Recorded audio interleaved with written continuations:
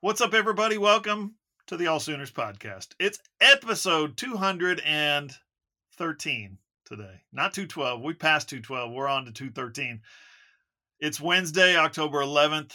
That's Ryan Chapman. He's in the studios at the franchise in Oklahoma City. I'm John Hoover. I'm at the studios at kind of the franchise in Tulsa, Oklahoma. Not the franchise radio station, just this is where the franchise happens for me. Randall Sweet is going to join us for segment 3. We're going to talk some recruiting with Randall. He's also going to tell you about the glory that is Fletcher's Corn Dogs. Ryan, I hope you had a good time in Dallas. I know it was a lot of hard work and a long, long day, but what was your assessment? It was a long day. It was hairball. It was a good day. I hope that it wasn't noted by anyone. I was definitely playing a little bit hurt on Saturday due to the fact that was linking up with some old friends on Friday, and we did not make it back to the hotel at the allotted time that we were supposed to make it back. So it was a 12-hour work day on not 12 hours of sleep, but it was okay. And it makes it so easy when you're in that tiny bolted down chair, Wi-Fi not working laden press box, and you are just given an instant classic to cover. I don't think that anyone could have walked in and not slept for 3 or 4 days. And I don't know if you're an Oklahoma fan, you're a Texas fan, you're just a college football neutral, you're media hacks like us, just sitting there quietly pondering what's happening, trying to write some stories. When you're given source material like that, it makes it a lot easier for all of us to do our jobs as Oklahoma puts the hammer down and still feel the same way we felt probably Saturday coming out of that thing. Hell of a game, even more impressive win for the Sooners. You know, you hit on something there that we need to touch on. Let's never go back to the Cotton Bowl again. Let's stage this thing somewhere else. Or how about this for an idea? Let's upgrade the Cotton Bowl infrastructure to the point where the seats are not back-breaking seats. The Wi-Fi actually works. Guys, the Wi-Fi didn't work. If this game had been 49-0 or 63-14 and nobody was watching and nobody cares, right? Then it wouldn't have mattered. It's one of the best games in history of college football. I probably overstated a little bit, but it really was. It was one of the best games I've ever seen. And our Wi-Fi didn't work. We had to work around it, and it took us a full quarter to figure out how to work around it. God, that place is a dump. But it's our dump, John. It's our dump. And we're the only ones. If you either cover Oklahoma, cover Texas, or you show up and wear burnt orange or crimson, those are the only people that get to knock the infrastructure of the Cotton Bowl because it is old. But it's like it's our grandpa that may not mentally be there, that we're all going to talk to at Thanksgiving, that everyone's just super happy to see. And he's going to say some off-color stuff, some stuff that you can't put on Twitter, or grandpa's no longer going to be employed. Stuff like that. That's what the Cotton Bowl is to Oklahoma and Texas. And I wouldn't change it for the world except for, some cell reception for the fans, because the whole state fair is just a black hole. Yeah. I think that fans would appreciate that, and that we would appreciate some Wi-Fi. Unbelievable game, 34-30. It really was one of the best games. I told you during the week that I posted, my 20th game, right? The 20th consecutive game I ever covered. The first 19, I wrote a column saying, here are the 19 ranked in order games, Red River games that I've covered. Number 1, or actually we started at number 20, went all the way down to number 1. 19, I should say, number 19. You get to 2020, you get to 2018, you get to 2021, and you think we'll never top these. These are the best games. Even that 2008 game wasn't quite this good. As many future NFL stars as no. 2023, guys, was right up there with any of them, and it was just insane. You're talking about an overtime game, a 4 overtime game. You're talking about a crazy comeback game. This one was just as good, just as competitive, just as well played from start to finish as any of them. What an unbelievable game, Ryan. Yeah, and you go back through it, and we watch it live in person, immediately podcast, and then Hoove and I probably watch the game for big games 2 to 3 more times throughout the week because there's so much stuff going on that you missed all that stuff. And when I flipped the game on Sunday, the ABC copy, I still was sitting there in disbelief at like all of this happened, and we are 6 minutes into the football game. You got 2 Yeah. picks, a turnover review, a fake punt, a block punt, everything going down. The ebbs and the flows. You had lead changes left, right, and center. You had Texas do what Texas has done all year, which is really assert themselves in the fourth quarter, only for Dylan Gabriel to say, no, it is my time. Today is my day. All of that. And it was just an incredible contest. And it's exactly why, John, we saw on Tuesday night, the Oklahoma social media team drop their recap of the game, a 7.5-minute tour de force. And like that thing, John, I was checking it. So at 11 a.m., under 24 hours after it was out, Twitter had that logged at 6 million views. Notre Dame made a lot of waves for their cinematic recap, whatever you call it, of the Notre Dame Duke game that happened a couple weekends ago. That was sitting at 5.8 million views today after it's had a week or so, over a week, obviously, for some people to look at that and all that, which I think just kind of shows you how big this game was for Oklahoma, how much Oklahoma fans are locked in, but also the high drama of the game itself. We had what I think is going to go on the pantheon of Oklahoma football pregame speeches from Danny Stutzman, which overshadowed what I thought was a pretty good Brent Venables speech. Before that, it was nuts. If we had known that Baker was going to do what he did, Baker Mayfield, in the pregame, and followed by Danny Stutzman's pregame speech, Brent Venables, like you said, a little bit of a vibe there. And then Brian Bosworth comes up and hits cleanup after the game. If we had known all that was going to transpire, I would have bet everything I have on Oklahoma. I didn't know that. Wow. The game. Okay, let's back up. The game itself was amazing. Both teams fighting, scrapping. I thought Texas, even when it was 7-0, and Oklahoma was off to that unbelievable start, I thought, okay, this is perfect for OU. Then Texas comes back and screws around some more, and then they get a block punt and they're standing in the end zone, and it's 7-7. And I thought, okay, Oklahoma's magic has probably run out. All those things went for the Sooners in the first 6 minutes, and it's 7-7. This is going to be tough. The team that runs the football more effectively is going to win this game. To that point, it started to look like Texas was establishing the running game. We didn't know that Dylan Gabriel was going to run for a career high 113 yards. So where did that come from, right? But just the way the game, basically it was a case of what we've seen before, which was Texas was probably the better team in 2018, right? You'd think on the field that day, not the season, for certainly not the season, but on the field that day, Texas played better. But then here comes Kyler Murray at the end to clean everything up. Only problem was your defense was terrible and gives up that field goal drive. That happened a couple of times. Caleb Williams, for instance, Texas was doing the thing, and all of a sudden Caleb Williams comes on and turns it into his game.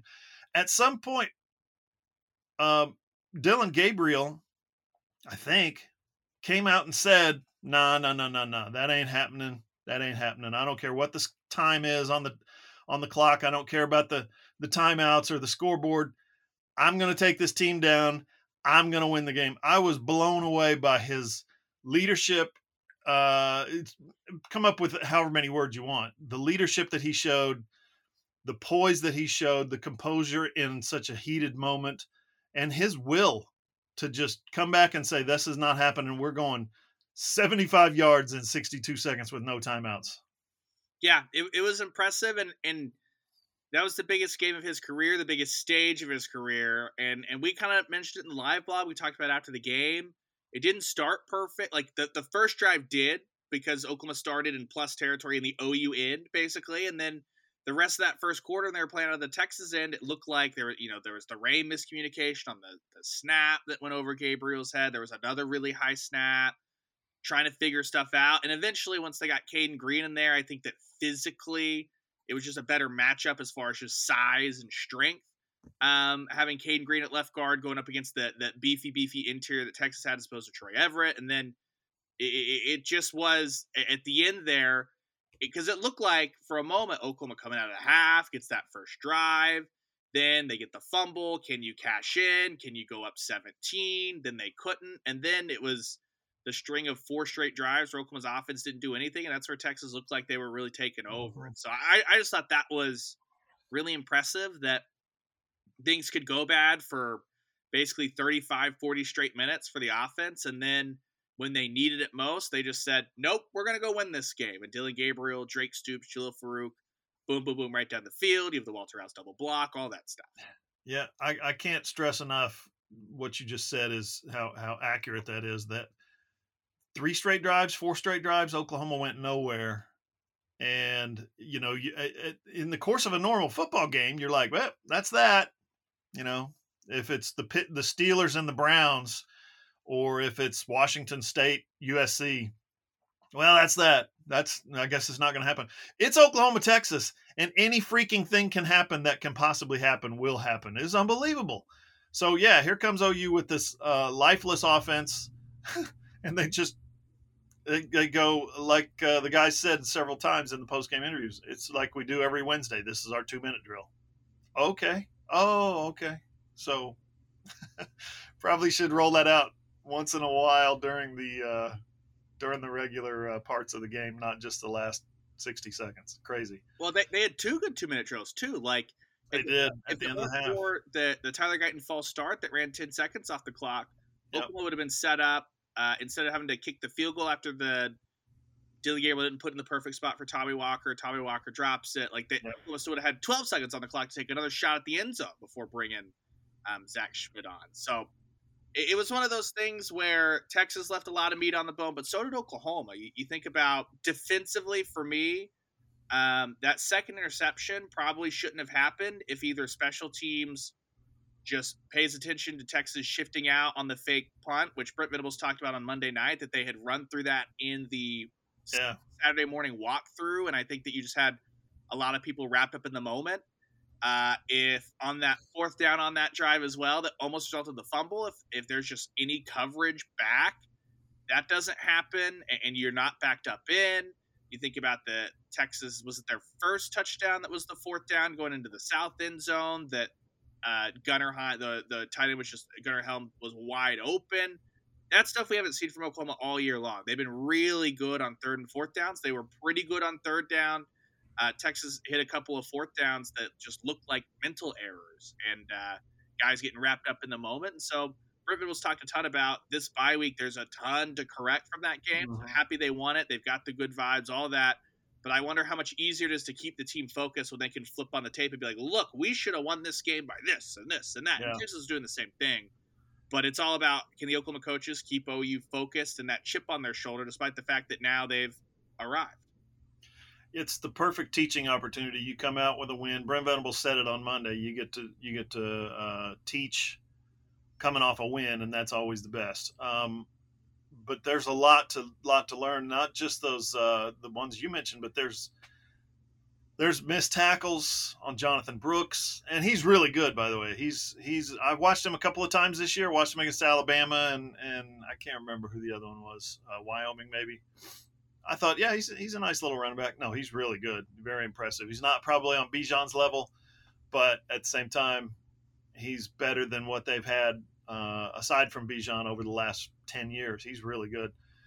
So he's going to make you miss. And then hats off to Sark for his play designs and his ability to isolate receivers in space, to find, make OU defensive backs and linebackers think that they're seeing one thing.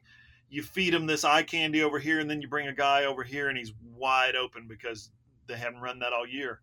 And hats off to Quinn Ewers, too, for being able to execute those plays, put the ball on the spot, give them a catchable ball, and the receivers are making plays. There's not like a panic button for Oklahoma's defense, right? There's not like oh, my God, we gave up 527 yards and 340 passing or whatever it was, and we're terrible again. The OU fans don't need to think that way. They went up against a really clever offensive coordinator, play caller, head coach, a really talented quarterback, and a very gifted wide receiver core. Who, by the way, I don't know if you saw this, those guys didn't have just a ton of catches. Yeah, well, Those wide receivers that we talked up all week long. yeah, they're really good, and I think that while there's some moments that I think a lot of guys in film on Sunday and Monday will look at and go, should have had that tackle in the running game. Oklahoma still was really good at tackling in space. So, like, everything you need to know, the huge, like, if I could pick one play to say this is how you know Oklahoma's defense has come a long way, it would be the very first play of the game. Steve Sarkisian started the game the same way he started the 2021 OU Texas game. Yeah. Let's try and get Xavier Worthy out on the perimeter and see if he can make a play. Woody Washington threw Jatavian Sanders to the side as if Jatavian Sanders was some scrub and not one of the better tight ends in college football, even if he was hobbled, and then blew Xavier Worthy up, and Xavier Worthy didn't look like he got close to shaking that tackle at all, and that's where you go, oh, play one? That looks a little bit different than maybe it's looked in years past for the Oklahoma defense. The Oklahoma defense is not what it was in 2021 or 2022 for sure. You know, I mean, you roll those plays at them. This is weird to say. I'm not sure that Texas. I'm still not sure that Texas isn't the more talented team, more hyped team, better players. I'm not sure but there is no chance. There is no chance that Texas plays harder, tries harder, works harder. I mean, I'm serious when I say that in terms of talent on one side and guts on the other. Which one would you rather have? You'd rather have the talent, and then you can develop the guts, right? What got Oklahoma through that game was guts, determination, hard work, all those cliches that everybody hates hearing. Gang tackling. Just look at the fourth down or the goal line stand. Just look at the goal line stand. That was all guts, man. They put 2 350-pounders in the backfield, and it didn't matter. Oklahoma's defense went around those guys, stuffed those guys, knocked those guys back at some point, and then they throw it to their speedy wide receiver, and he goes nowhere. Because why? Because of the effort and the guts and the determination, the hard work, all those stupid cliches. Oklahoma had it in spades on Saturday. That to me was the most impressive part. You could tell in the pregame speech when you hear Stutzman yelling. What was his famous quote? Oklahoma only fears God. Texas fears Oklahoma. I don't know how accurate that is. It's cool to hear and it's cool to say and all that kind of stuff. But when you see it play out on the field, there's some truth to that. Well, and it's why dominate is a word that shouldn't really be used in this rivalry. I mean, when you look at it, like, Texas leads the all-time series. If you had gone back the past 39 games before Saturday, it was 33, 33, and 3. So that shows you how even it is. But I just think it's shown since 2008. There's a reason that Oklahoma is 16-7 or since 2000, or something in this rivalry, is because it's the reason why Oklahoma has always been at the tippy top of college football. They never are the number one recruiting class, usually, because of where the Oklahoma's located. You can't build a number one recruiting class out of the state of Oklahoma. You could out of Texas. You could out of the Ohio's of the world, the footprint of the SEC, stuff like that. Oklahoma can have a really, really good recruiting class, but to be the elite, you got to filter in some other stuff. So they've always had to develop, and they've always had to grit, toughness, whatever it is. The intangibles, they've needed that, and they had it on Saturday. I said the Texas receivers didn't have a bunch of numbers. Goes to show how often I look at the box score.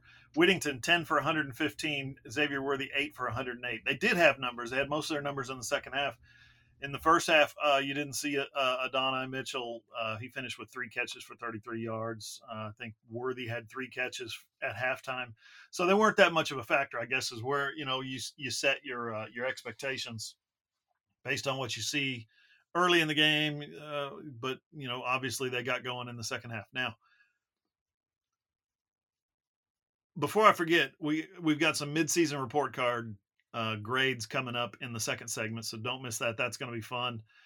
Ryan, this game was the number one game of the week, the number one college football game of the week. I've seen two numbers, 7.9 million to 8.1 million. One of those two numbers is probably somewhat accurate. That's how many viewers watch this game. It was the number one game of the week. It was one of the top, I think, 3 games of the college football season so far. It's the number 2. Well, let's put it this way. It's the number 1 OU Texas game in terms of viewers since 2009, and it's the number 2 all-time game that they have on record. What does that do for you in terms of knowing that there were this many people interested, dialed into this game? Number 1, ABC grabbed it, put it on their wide broadcast, so that helps. But it was hyped up. It's OU Texas, of course, but they spent the week. Everybody spent the week hyping this thing up, and I think the fans enjoyed the fact that there was a collective experience. Them and 8 million other people watching this game. Well, frankly, because it's easy to say we cover Oklahoma, it just means that Texas finally held up their end of the bargain coming into this game. Yeah. The reason that we've been starved since 2011 of having both these teams undefeated is because, for the most part, Texas has been hot garbage since 2009, since Colt McCoy got hurt. And so I think that while there are some people that are questioning some of the individual play calls and decisions by Steve Sarkisian, there's no doubting the progress that Steve Sarkisian and Texas have made. And it's been, like, I know Tom Herman made a Big 12 championship game, but was anyone really a believer in Ellinger, all that stuff? Seeing Quinn Ewers, who had a great game outside of the 2 interceptions, it's football, so you can't be like outside the 2 interceptions, but still was like 31 of 37, throwing 2 picks, 19 straight completions, all that stuff. I think it just showed you that it's big for Brent Venables to get the program on track in year 2, but it just means that Texas finally has arrived and this game matters again, because for the longest time, we could have had a lot of top 15 battles if Texas just wasn't laughably bad. That's all that meant to me. That's why the SEC, when these two brands come a knocking, they say yes. And that's why the Big 12, if you look down the other top 10 games of the week, the Big 12 had one other game. Do you know which game that was? Had to be the Butt Bowl. It was the Friday night offering of K-State and OSU. Oh, yeah. It came in at number 10, and the only reason it was there is because it was Friday night and standing alone. Yeah, 2.7 million on ESPN on the big mothership. So, and we listened to it. I don't know where you were, but I was driving in my car, listening on the satellite radio, and scratching my head multiple times in that game. Like, what is this coaching staff doing? Oh, they're trying to out-stupid the other coaching staff. Yeah. Battle Royale of stupid in that one. I don't know, man. Well, the analytics say, no, the analytics are idiots. Just coach the game. Just do the thing. Well, the analytics say that Will Howard can't throw 3 interceptions and win the game. How about that? Right. So, Ryan, we'll finish this segment with this. I wrote a column on Monday about and I hated to do it. I've been wanting to do it for the last 6 weeks, right? Part of the last 6 weeks. I wrote a column about how the similarities between this team and the 2000 national championship team are obvious and widespread. They're everywhere. And the reason that I said, you know what, let's go ahead and do this. Let's go ahead. I've been avoiding it. I've been wanting to write it, state the obvious to a lot of these things, but I've been avoiding it because it's, they went 6-7 last year, right? Brent Venables still got to prove himself as a head coach. We can't be writing that just because it's Venables' second year and Stoops won a national title in his second year that there's all these similarities. We can't do that, right? Well, now that they're 6-0 and they beat Texas, and Brent Venables himself brought it up in the post-game press conference, I was like, all right, gates are open. Let's run. Everybody, let's ride. We're taking this thing. And it's interesting, Ryan, the feedback I got on this column. About 75% of the people were offered at some point, I've been saying this for weeks. And at the same time, about 75% of the people are saying, and I'm talking about OU fans, readers here, are saying, dear God, please don't bring this up now. Yeah, this isn't, like, Brent Venables was asked, like, what is this? Is there a situation? Because he's turned around a couple of defenses, right? That the growth this defense has made in the post game, and he was like, you could tell he did the am I going to say this out loud? Yeah. I know how this is going to sound. Screw it. The leap that was made from 99 to 2000. But look, Brent Venables has not been great at the expectation management game. That just shows why I'm a very pessimistic person, and Brent has achieved great things in life, because go back to SEC schedule release day when he does his little the feature show at Rudy's or whatever, and he's quoted as saying, like, if the defense just gets a bit better, we can hang a banner this year. He's talking about the Big 12 championship. And I was just like, I understand you believe that, and that it makes sense that if the defense was just a little bit better, that the offense was efficient enough on paper. But maybe wait, a little bit, and then say, I was telling the guys all off after you've won a Big 12 championship, in hindsight, be like, I told them this, and they did it. But that's just not his style. He has a standard for how he wants the game played, whether the team's good, bad, whatever. And he's going to make the comparisons. I think that might be, though, a little, not disingenuous isn't the right word. The comparison might take away a little bit from just how special that 2000 team was, because by modern standards, and I'm just talking about on paper recruiting. I understand all the NFL players that went on to play off that game, but by modern standards, people point to the 2000 national championship as the last time that one of the non-blue chip ratio teams in college football won a national title. Since then, you've had to have X percent of 4 and 5 stars. That's been bared out in the numbers. And Stoops, his coaching staff, that team, a lot of guys that were under recruited. Recruiting's a lot different these days. And I think those guys have been rated higher with so much more attention that's played. But it was a special group because of how from nowhere they came. Yeah, and I remember the story. I remember parts or certain details of the story that Bob Stoops tells from time to time about they were 3-0 in non-conference play, and they beat Kansas. They had to come back a little bit to beat Kansas at home. And they go into the Texas game, and it's like whatever it was, 42-7 or something, or 35-0, whatever the score was. And I don't remember if it was one of Quentin Griffin's 4th or 5th touchdown, or if it was the run back by Rocky Kelmus with the club thumb cast on his hand where he's got the pick six. But at some point, Stoops, during that stretch, gets on the headset with his coaching staff and says, "Boys, I think we might be pretty good." That's 5 games into the season when you're up 42-7 on Texas, or 42-0, whatever it was, versus Brent in the preseason saying we could hang a banner if we just play a little bit better defense. Totally different approaches right there.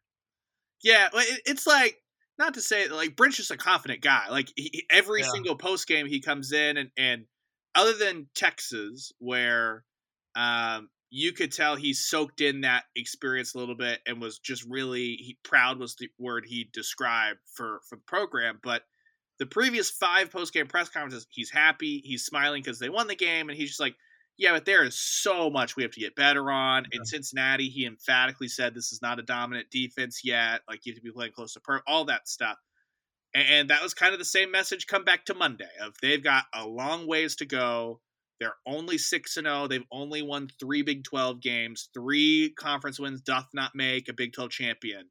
And so you can tell, and that's kind of what I was asking a bunch of those guys. I think our guy Tim wrote about that is, okay, you have a ton of guys now that you're getting the attention. You had 8 million people on average watching the game. You're the number 5 team in the country. You've had almost, by the time this is done, I'm sure 5 billion people have watched the video that they put out on Twitter, all that stuff. And you've got like a Rondell Bothroyd who Wake Forest was good while he was there, but Wake Forest doesn't get this kind of attention. It's Oklahoma. You've got a bunch of freshmen that this is the first time they've been under this kind of microscope.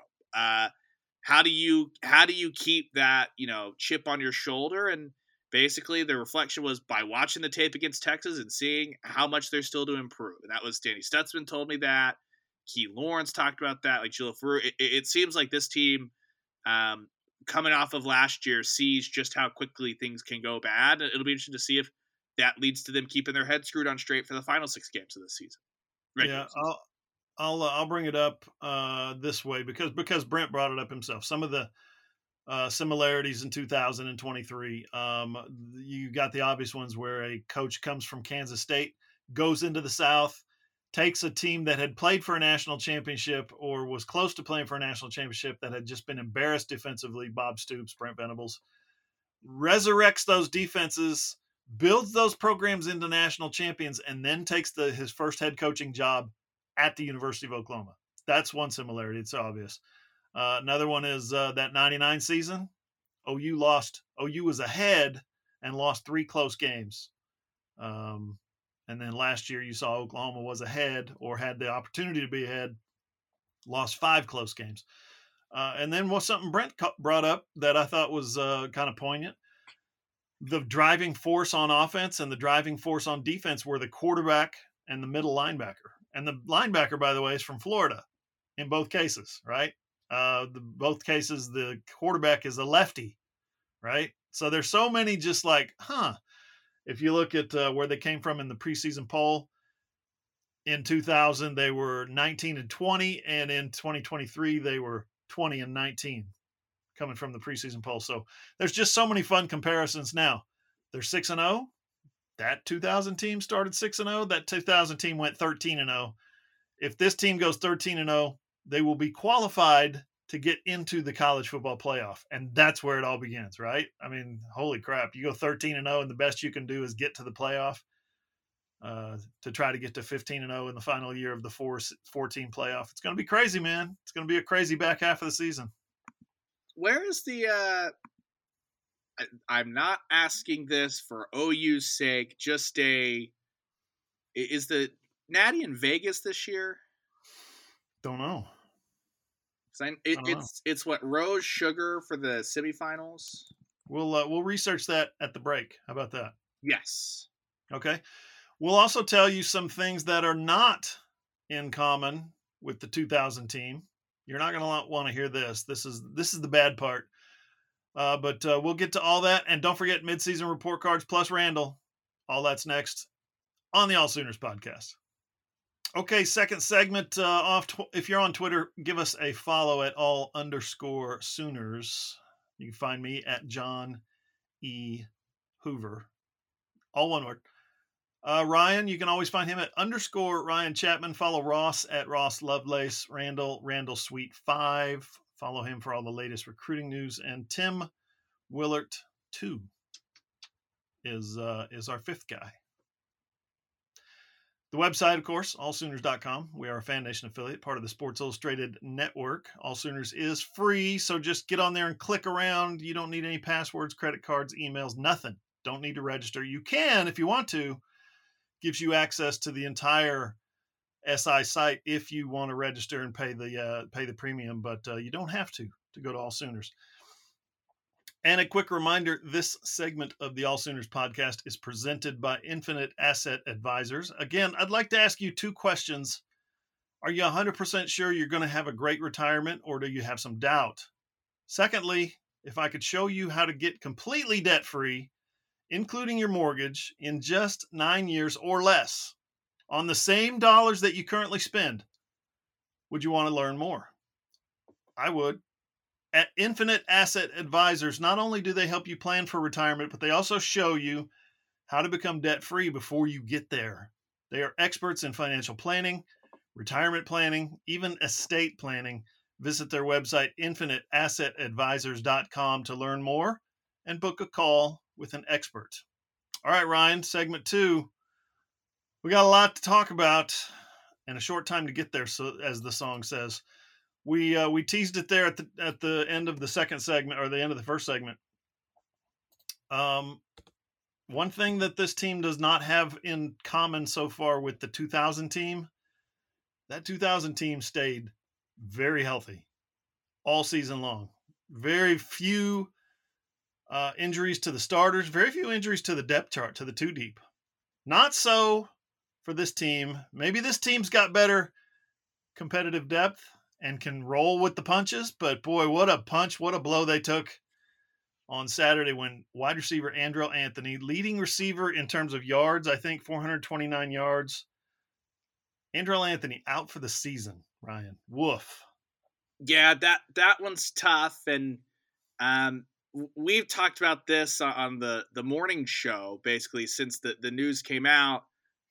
Know that everybody sees the stuff he does down the field, but Eddie and I felt like third downs were a spot that Andrell Anthony really stood tall, and so I went and tallied the numbers yesterday. Of his 27 catches, 8 of those have come on third down.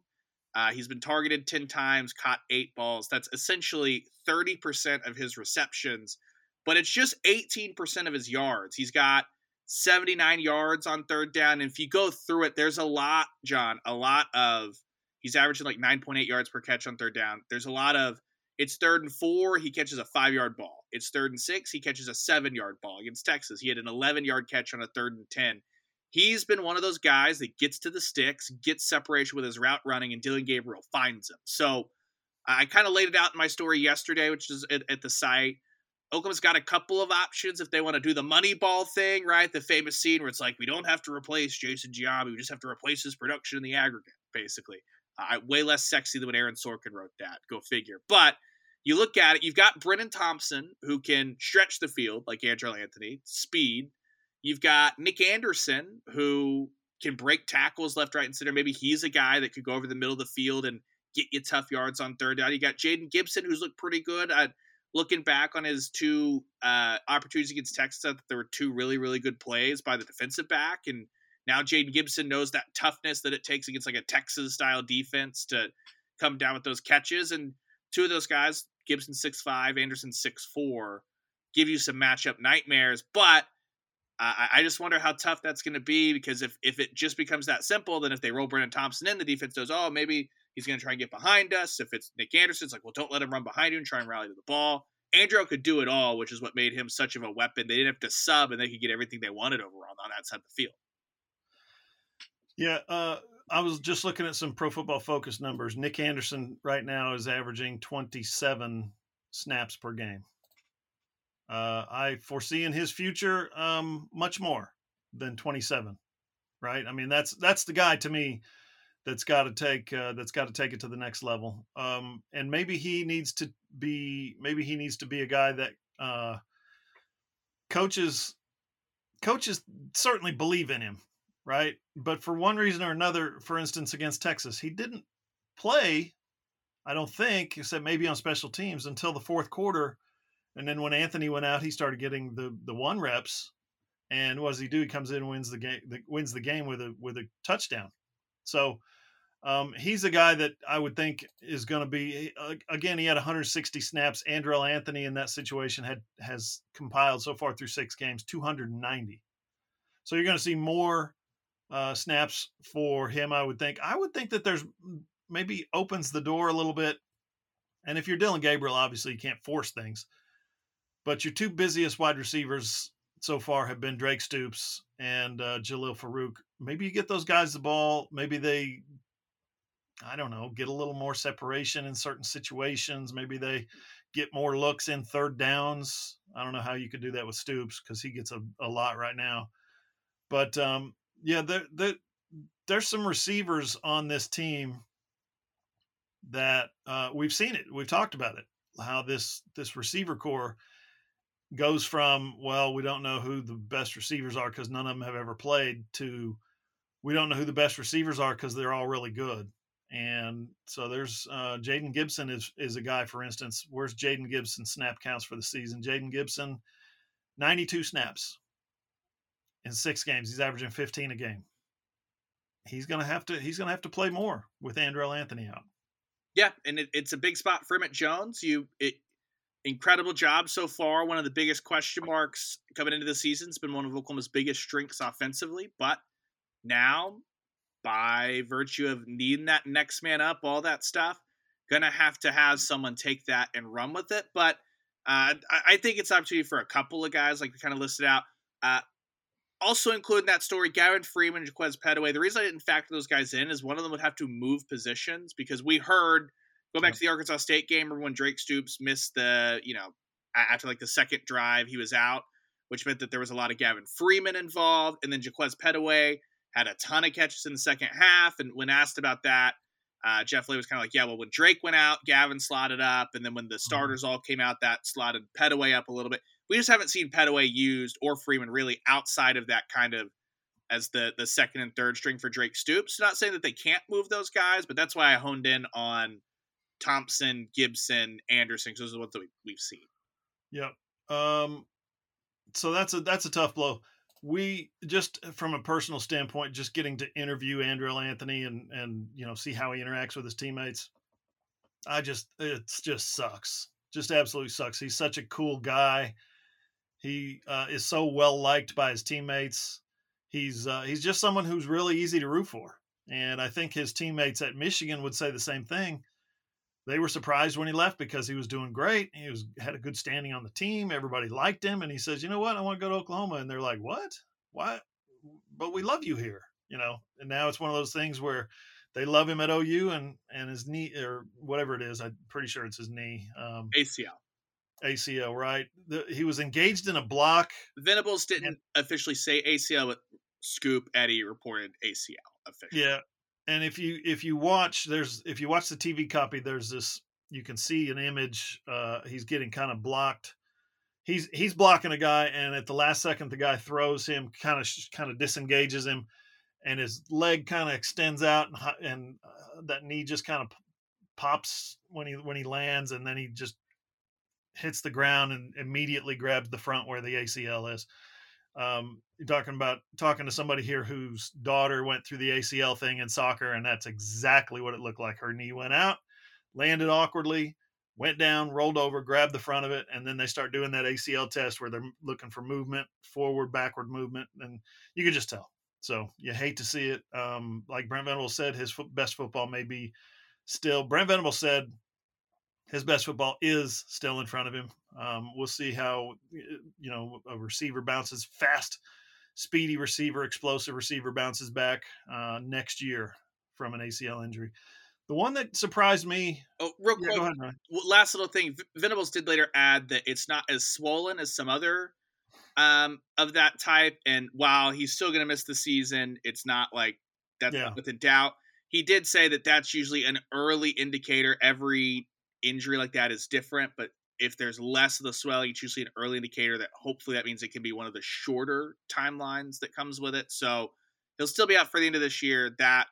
But we've seen it before. Guys can bounce back from this young in their career. Science has moved forward a lot on that surgery in particular. And Venables did say the swelling was low, which is usually, without being there and actually looking at it, a good indicator as far as the severity, best of a bad situation. Yeah. We'll see how that comes back, how that kid comes back next year. I expect he'll be back full strength by probably this time next year, I would guess. He'll be back doing some things and contributing, but it'll usually take to a full 12 months before you're 100%. We'll see. I'm sure he's got all the best resources available to him, and I wish him well. The one that surprised me was McCade Matoyer. Brent said best case scenario, he'll be back sooner rather than later. Now that's a little bit nebulous. There's a lot of gray area in there, but the way it was kind of unfolded on Saturday, the way it all looked was like, oh my gosh, he's got a broken leg. Nope, just a sprained ankle. Wow. As weird as it is, Oklahoma's been pretty lucky on two of those. It looks like Bevel might have, gone out with a blown out knee. That ended up being, I don't mean to correct, like Brent Venables said, it was an ankle sprain, a high ankle sprain for Bevel. The brace has always been on his knee. I almost wonder if he meant like an MCL sprain, similar to what Blake Shapen at Baylor had, because Bevel and Shapen's timelines have been similar. Then for McCade, it looked like the air cast was brought out, but he was not on crutches Monday night. We saw him walk by in that protective boot. And so that's one of those things that not lost for the year. Ankle sprains without being able to say, without a trainer telling me what the grade of the sprain is, it's hard for me to even project a timeline because the ankle sprain timeline is all over the place. But like you said, not broken. It will be Caleb Schaefer in there, I would expect, for quite a bit. But I would imagine back into November, you're probably having discussions on if McCade can get back up there and out in playing, if not sooner. Yeah, and he's one of those guys, he's wrapping up his college football career. He's one of the leaders on the team. He's one of those interior offensive linemen who's just as tough as a boot, right? So when Brent says sooner rather than later, seriously, I don't know the extent or the grade or any of that of the sprain, but if he came back for Central Florida, I would not be surprised. I'm just saying, because that's the mindset of these offensive linemen. This is my last year, coach. I ain't going to miss it. I'm going to do my best, tape it up, let's go. Love that mentality. Yeah, it'll be interesting because we'll get into this too, but you could have a different left guard, different right guard at Central Florida than anything we've seen starting this year, because we saw Caleb Schaefer come in, but going back and watching the game copy, the TV copy of OU Texas, Caden Green needs to start at left guard the rest of the year. I'm really good. I'm done. It's done. It's his job. Let him grow into it. He's really good. Let's finish up on the injuries. So a couple of more that have been lingering. Justin Harrington out for the year, ACL. He's gonna apply for a 6th year. Would that be a 7th year for him? Savion Byrd. Do we know anything about what his situation is? I think he's healthy. Because he's been available. He's been out there. He was just super inconsistent, and I think with Troy Everett getting all the run basically against Cincinnati, most of the run against Iowa State, I think going into OU Texas, they were saying they finally have some stability at left guard. Now, I think Troy Everett just wasn't big enough to hang with the Texas interior, which is why Caden Green went in there. And again, a long way around to say Savion should be healthy and available. Troy should be healthy and available. I do not want to see either of those guys start against the Knights if I were projecting the high end of the OU offensive line. And then another one that they've been without, let's just face it. I mean, I can't think of another reason why there hasn't been any talk about an injury other than the lingering foot thing in the spring. But where the hell is Javonte Barnes? Javonte continues to be absent. I mean, he was out there. I saw him dancing and putting the golden hat on. But that's another injury. Again, we're started this conversation comparing it to 2000. These are guys who Javonte Barnes was supposed to be the starting running back when the season started. Justin Harrington was the starting cheetah. Savion Byrd was the starting left guard. McCabe Matoyer starting right guard. You know what I'm saying? It's just one after another after another. I'd like to get some clarity on Barnes though. Yeah. His is it? You think it's just the foot thing lingering from? Well, yeah, that's what Venables said. That he had. That's what he said after Iowa State, that he had the foot thing in the spring. He's just not been 100% healthy. He said that in the Iowa State post game. So, finally got some clarity on that. Other ones, Gentry Williams is back at practice. I had thought through up until Texas that it's been a stinger situation with Gentry that's kind of recurring. I didn't hear the radio broadcast. I was told on the radio broadcast, Gabe Eichard said for Texas, it was he got fluids in the locker room. So I don't know if it was a dehydration thing, but Key Lawrence had to finish at corner for Oklahoma against Texas. Brent Venables said of the 4 guys that they had banged up, 3 of those 4 were back in practice. Had it confirmed by, I think, Eddie as well, that Kenai Walker was back in practice on Monday as well. So not a lot. Andrell's major season ending, Harrington major season ending. Everything else, like, this is a very important bye week for Oklahoma to just heal up the secondary and kind of get some clarity on the running back situation. And it's a good thing for Oklahoma, because if you want to make the move at Caden Green at left guard, you've got a whole week of a bye week plus a whole week of practice for UCF to 2 weeks to get those guys to gel in practice. Mm-hmm. You've got 2 weeks to figure out your wide receiver rotation to replace Andrew Anthony. And maybe it's 2 more weeks is necessary for Javonte Barnes to be up and operational. So let's talk about Caden Green. Tavondre Sweat was wrecking shop to a degree down there. 362 pounds, 6'4", 362 is Texas's big defensive tackle, Tavondre Sweat. 5th-year senior, I think. Kid's a good player. He's a really powerful, explosive, dynamic athlete with 362 pounds on his frame, okay? That's almost 100 pounds more than Troy Everett. Right, Troy Everett's about 285. I think his deal says his official roster weight says like 294, but I don't think that's right. I think he's closer to 280, 285. Anyway, Oklahoma spent a lot of the Oklahoma's interior offensive line spent a lot of time in the first half going backwards, and they put Caden Green in there, and that stopped.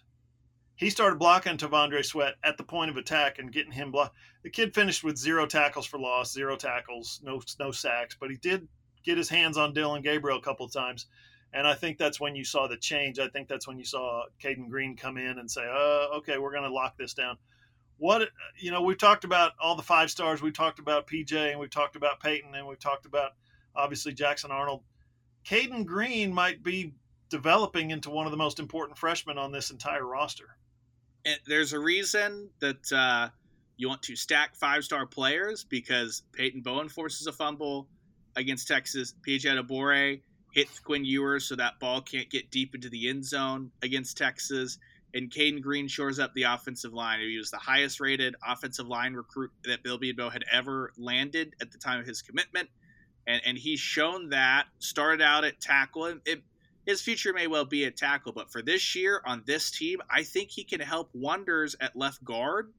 And to plop him, can you imagine a better thing for his first year development, regardless of if he ends up at left guard or left tackle for Oklahoma, to play in between Walter Rouse, who's in the first year of this offense, but has played a ton of college football and is obviously supremely intelligent, and Andrew Rame, who has been at Oklahoma his whole career, second year in this offense, has that experience, a multi-year starter to help that guy along, especially if you've got, Guyton's going to be fine on the other side. Caleb Schaefer helped him out. Like, I can't think of a better way for him to experience college football. No better time than playing actual snaps, as Brent Venables says all the time, developmental game, to not only help your future, but then suddenly you're talking about they're going to have to replace Walter Rouse going to the SEC. Might have to replace Tyler Guyton if he continues on this path going to the SEC. Andrew, like, being able to have Caden Green be an anchor of that line heading into the SEC, whether it's at left tackle, left guard, whatever, Sexton does at left tackle. Like, I mean, right now, as it would stand today, if they're rolling through with Jacob Sexton at left tackle and Caden Green at left guard, I'd feel great about the left side of Oklahoma's line next year. Yeah, couldn't agree more. We got those report cards to get to, Ryan, but we'll before we do that, let's do this. Brent Venables talked Monday about there's a community service project going on this week. I thought this was really cool. There's a state law in Oklahoma that if you're a child in foster care, you have to have your own bed. Well, Oklahoma's doing what they can community service-wise. The Sooners are building beds. They spent all day Tuesday on a community service project where they're building bunk beds for foster care. How cool is that? That's just amazing to me. Yeah, and it's one of those things that Brentwood's talked like it's an easier week as far as practicing Monday, practicing Wednesday, have a couple days off, but to be able to keep those guys together, and this is something very near and dear to Brent Venables' heart. We talked to Ethan Downs a bunch about all the service projects he has done, and those are just two of the many guys in this program who really care about being part of that community, and it's just what there are a lot of things Joe Castiglione doesn't know anytime you hire a head coach, because they're unknowns. If Brent Venables has never been a head coach for, you think he's as prepared as anybody, but you just don't know until you know. It looks like he's made great strides on the field. Yeah, one thing that Joe Castiglione knew he was getting in Brent Venables is someone that he will be a great representative of the program and the university, whether things are good, bad, whatever, and stuff like this, of him saying, no, we want to take our allotted football time on the bye week, the practice time, let the guys heal up, but keep them together, continuing to do team-centered stuff in a way that can help the community. I mean, what else could you ask for from your head coach? You could ask for good game management, which you made reference to right there, which he did. Those 2 timeouts right before halftime saved enough time to get down there and get a field goal. Brent, you're right, has made strides as a game manager. And I think he acknowledged that. I think at some point, whether it's in the post-game press conference or at his coach's show, he acknowledged growth on his own part about, managing the game, managing the coaches. You don't see Jeff Lebby out there with a 6-point lead in the fourth quarter, snapping it with 28 seconds to go on the play clock anymore. They learned that. They figured it out in their first year eventually. Those things matter. Something that struck me, Ryan, in regards to the open date that Brent said on Monday, this is such, like, if you were to boil the entirety of Brent Venables down to a singular point, I think this is that singular point. And that is, he started talking about bye weeks are different than they used to be. Summer workouts are different than they used to be. I was looking through some old notes from 1998 when I was the linebackers coach at Kansas State under Bill Snyder. Okay, stop right there. Why were you looking at old notes from 1998 when you were the linebackers coach? Wait, stop. Back up one more step. Why do you still have notebooks from 1998, right? That's Brent Venables. No stone left unturned. No detail is too small. He's going back through time, 25 years, to look at how Bill Snyder did his summer workouts. He said he was looking at this 2 weeks ago. That blows me away. And yet it blows me away. And yet I know Brent from the 20 years that I've been covering OU football. That's Brent. That's not surprising in any way, shape, or form. Yeah, and that's why he demands that you guys got to put the work in outside of the 20 hours a week that we're allotted to work with you to be great and stuff like that. But also, he's alluded to stuff like that before. Of he talked about kind of in his first spring that when he was on staff under Snyder and on staff under Stoops and on staff under Dabo, that they'd make a good point. He's like, let me write that away just in case I ever need this one day when I'm a head coach, stuff like that. And then you saw it in the Texas Week press conference. This may be the normal in college football. I don't know. I talk to one college football head coach a week, and it's Brent Venables, and it used to be Lincoln Riley. But he talked about, like, when he's looking at film, he's looking at, like, the mannerisms of the opposing wide receivers and trying to see, are they high-fiving guys? Are they blocking? He's like, I want to be in the mind, and I want to feel like I understand everything that's going on between that group. And that I think that is why there are some Tuesdays Brent Venables comes in and he may seem low energy or quieter to the outside because he's always juiced in post game. He spends so much time. I guarantee you that he spends so much time from the time the game ends on, or his head hits the pillow on Saturday night, Sunday morning, to the time he talks to us on Tuesday, that he's probably watched, of the 48 hours, 30 hours of tape or something, like something just outrageous like that, trying to make sure that he can be as prepared as possible to prepare his guys. Yeah, one more nugget. If I could just get one more nugget to take into this game, that's what I need. I just need one more tiny little nugget of information that will put us over the top. That's how he goes through these film sessions and preparation. Mid-season report cards. Before we get started on that, UCF, October 21st. That's Saturday after next. 11 a.m., of course, because Big 12. What are the Knights? 3-3 overall, 0-3 in Big 12 play? Yeah. We do not have an early line on this one yet, but I got to figure Oklahoma's a big favorite. Well, there won't be an early line because the Knights have not played a Big 12 game all the way through with John Rice Plumlee available. He's kind of the engine that makes that offense go. Even with Plumlee, they're not an explosive passing attack, but Plumlee's legs plus the speed out of the backfield, you flip it over, the defense is booty. They can't stop anybody. Kansas with Jason Bean, who is as one-dimensional as it gets, they named their yardage total. It was aggressive. So on one hand, this is a run defense game for Oklahoma, something they've been pretty good at. And if they get Plumlee, I think it'll be a really good tune-up for Kansas as far as what the Jayhawks will bring. If Jalen Daniels plays, that's weird. I don't care to speculate. It's 2 weeks away. Then you come back to the offensive side of things, and whether it's Caden Green, whether it's Troy Everett, whether it's Savion Byrd, whether you and I go and play left guard, John, Oklahoma, this is the game that you say Oklahoma should be able to run the football, and you don't need 100 yards out of Dylan Gabriel again. Whatever he gives you on the ground, great, you'll take it. Good job. But you don't need 100 yards from Gabriel. Oklahoma should be able to put up a gaudy rushing total against the Knights. Yeah, I think you're probably right. So here's a question for you. As we get into these mid-season report cards, Ryan, and that is, where do you want to start? Quarterback? Might as well start at quarterback. Let's start with quarterback. All right, let's start at quarterback. This is an easy one for me. Dylan Gabriel has been better. My wife and I were talking about this last night.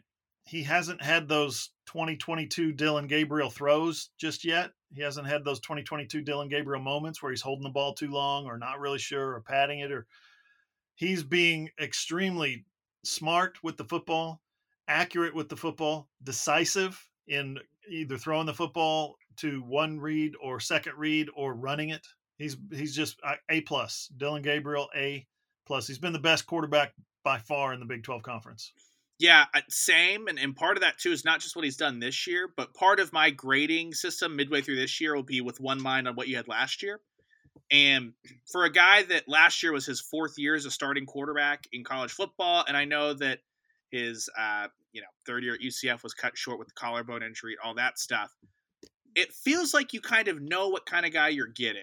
There's not a bunch of big leaps to take. And then you look today, I think I tweeted out his just sports reference box this morning of like, okay, you see the other 4 years, how his completion percentage has been basically the same.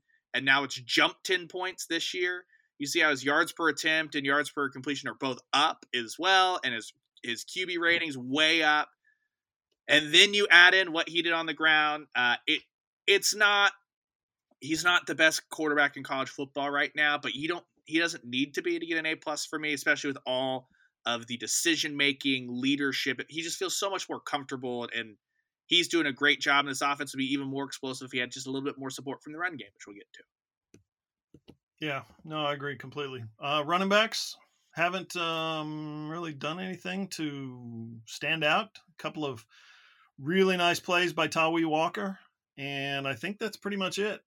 I'm going to say C- on this one. Yeah, C's get degrees here, boss. They've been good enough. Tawee Walker's given you some tough yardage, stuff like that, but you've only had a running back go over 100 yards once. That was Tawee against SMU. Other than that, it hasn't really mattered what running back they've tried to get going. They've all just been fine. I thought, though, important, Tawee Walker was really good for me in pass protection against Texas. Yep. And that is a reason why I was questioning if he could be the guy all year long, because I don't think he had been great up to this point in pass protection, but he was on point on Saturday. Yeah, and he's their most dynamic runner. I see him the final 6 games of the season getting the lion's share of the carries.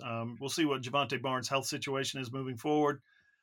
I think Walker is their best option. Now, let's talk about that for a second. You've got one receiver that used to be a walk-on, another receiver that used to be a walk-on. You've got a running back that's a walk-on. Some people would pounce on that and say Oklahoma doesn't really have talented skill position players. Whatever. I'd say Texas seemed to really struggle with Jalil Farouk, and Texas is a good defense, a really athletic defense, and Andrew Anthony was key. You know what I mean? So, yep. Yeah, wide receiver, I'm going to give those guys an A, just for the simple fact that we didn't expect anything of them. They came in, they were shuffling their feet, and they had flip-flops on. They were sitting in the back of the class, and we were like, who are these guys? They've been the best students on the field so far, except for maybe Gabriel. Yeah, I'm going to give them an A+, because I think it's not just been that we didn't expect a ton out of them, but you got breakout first half of the year from Andrew Anthony. You got breakout first half of the year from Nick Anderson. Jaden Gibson's playing with a different kind of confidence. On top of, it felt like they were holding Farouk up until the Texas game. We'd heard Emmett Jones describe him as a Percy Harvin type guy where they can move him all over the field. You finally saw that. So I think that Farouk's lack of production, if you're watching the podcast, you can see I'm doing the bunny ears because it's not a lack of production, but maybe lack of production compared to what you thought. It was almost tactical. They were holding him because he was really good against Cincy when that game was kind of hanging in the balance. He had the juke against SMU, and then when they really wanted to unwrap him, he had a career day against Texas. So for me, A+, because they have depth there as well. That, like we said, we don't think it's going to be the end-all be-all of the passing game, even though Andrew Anthony's going to be a blow. Yeah. Tight ends, I'm going to go with a C, just because they haven't really done anything to stand out. I don't think they've scored a touchdown yet. Wait, Blake Smith scored a touchdown. They scored like 40 touchdowns in the first 3 games. So everybody scores at some point. But you see what I'm saying? They haven't really been integral parts of moving the football. You've seen, I think, with some consistency, you've seen Austin Stogner's snap count be pretty high. He's up in the 60s and 70s the last 3 games. So he's playing well enough to earn those snaps. He's just not being dynamic.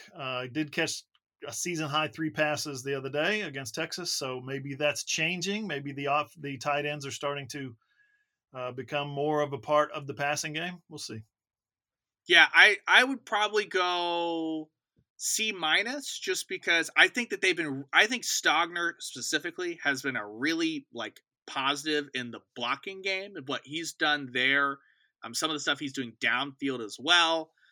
Just not a ton of consistent production. You haven't seen one of those guys become like a third down safety blanket for Dylan Gabriel, which Stogner was that for Spencer Rattler. Yeah. Even in 2020, like especially in 2020, before he had gotten injured. And there's just no like depth there. Like I would not feel comfortable with Oklahoma having anyone but Stogner on the field right now. Right. And so because there's not a ton of depth behind Stogner, and then he's just getting a handful of catches, I'd go C minus. But if they had some depth, I think that would have some. It's not been good by any means, like great, elite, what you need at Oklahoma, but it's fine. Offensive line, I'm a little, you're grading 5 guys, and not just that, but you're grading depth and how backups play and stuff like that. I'm going to go B minus here. I think the starting 5 has been pretty good. Needs to be better in the run game for sure. Needs to be more precise. Andrew Rames said it. We're just not blocking the right guys at times. He said it's not that we're getting overwhelmed physically. It's just that we're going to the wrong guy. Okay, clean that up, and this B minus becomes an A because the offensive line has been good and the depth has been good. You roll Troy Everett in there when Savion Byrd struggles. He held his own. He was fine. You roll Caden Green in there when Troy Everett struggles. He was fine. I watched Caleb Schaefer a couple of times on that final drive and the drive before. He was fine. There were guys, they were running stunts and twists at him, and he's like passing one off and picking up the other one. It's like, wow, that's some high level intelligent stuff. So just overall, Guyton, the thing I would complain about for the offensive line is too many penalties. I think OU's 90th or 95th in the country in penalties, and the offensive line has been guilty of quite a few of those, whether it's Walter Rouse false starting or holding, Tyler Guyton false starting or being down the field a little bit too far. The offensive line has contributed to the kind of broken drives because of those penalties. Yeah, I think like when you think to a position group, it feels like the offensive line has been the biggest penalty position group just on the team consistently week to week. I totally agree with everything you said. I kind of looked at it a different way to get to my offensive line grade. I looked at it of what do you do in pass pro, what do you do in the run game. In the run game, kind of split the blame between the running backs and offensive line kind of equally, because it's felt like, okay, when the running back hits the hole really hard, it's just not there. It's not very big. When the hole opens up, we see a guy trip, stuff like that. So I would just give the O-line and the running backs both a C in the running game. I think they've been A+ in pass protection. I mean, Texas touched Dylan Gabriel behind the line of scrimmage twice, and one of them was a scramble. Other than that, really the only sacks they've given up have been like Cincinnati brought 2 guys through the same gap, and I'm not sure that the running back picked it up. Stuff like that. I don't really put that on the offense. I think they've been so good at giving Dylan Gabriel all the time in the world, so I'm just going to average that out to a B+ for the offensive line as a whole. Very good. Defensive line. I can't think of anything. Maybe a straight A. I'll give him an A- just because of the lack of quarterback sacks. I remember talking to Miguel Chavis in the preseason down there at the field in August, and I asked him specifically, how do Ethan Downs and Reggie Grimes be more productive for you? How do you get those guys to play better?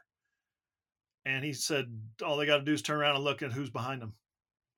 Did you know Reggie Grimes got 0 snaps against Texas?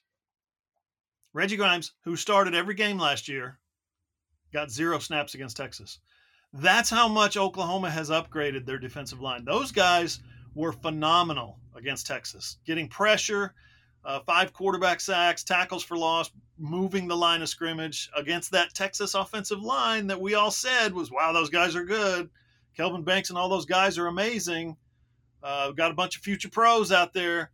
Oklahoma took them to the woodshed up front, reestablished the line of scrimmage on a fairly consistent basis, with the exception of the running game getting Jonathan Brooks into space and throwing down the field to the receivers. We'll talk about the defensive backs here in a minute, but defensive line, A-. Yeah, mostly agree. I go B plus just because they've been really good, like 90% of the time in the run game as well. But there have been a couple of times where they've been gashed on individual plays. Cincinnati and Texas. I think Brooks got into a good rhythm in the second half. So I'm going to split some of that between both the guys up front and the run fits behind them that at times have looked just a pinch off with the linebackers. But it's been a massive improvement. Massive improvement. If they just hit home a little more like that. Brent Venables didn't have to bring a ton of exotic blitzes or anything like that against Texas because I think pretty early on he recognized our four guys up front are winning. So I think that's big time. I know that they've had to deal with a lot of max protect, but I'm just going to go B plus. I think that there's still growth potential out of that group throughout the rest of the season. And like with Gabriel, I don't know how much better he could play with the receivers as long as they don't. It's a midseason grade, so the Anthony injury could dip. You know what I mean? But through 6 games, it's been everything you could have wanted out of them. I still think there's a little bit more growth potential out of the D-line as our Mason Thomas gets back into a bigger groove, more snaps for PJ Adebore, and as they just get more comfortable doing this for, I mean, Rondell Bothroyd and Trace Ford and Jacob Lacey have played 6 games in Oklahoma. Like there's always stuff they can improve on only playing 6 games in the Venables defense. Yeah, you're right. Okay. Linebackers. I got no complaints with the linebackers only against Texas, Jonathan Brooks in particular, a couple of times with some receivers underneath, and a couple of times guys looked a little bit lost in coverage. Just, is that my tight end or yours kind of question mark. The rest of the season, tackle numbers have been high. They've been efficient. You look at their Pro Football Focus grades, they're efficient with what they do. I'm going to give the linebackers, and I kind of, where do we put Dasan McCulloch, Justin Harrington? Do we put him linebacker or do we put him defensive back? Rope him with the linebackers and we'll put him with the linebackers. And I'll say it's an A- for this group. You've got Danny Stutzman, who's playing at literally an All-American level.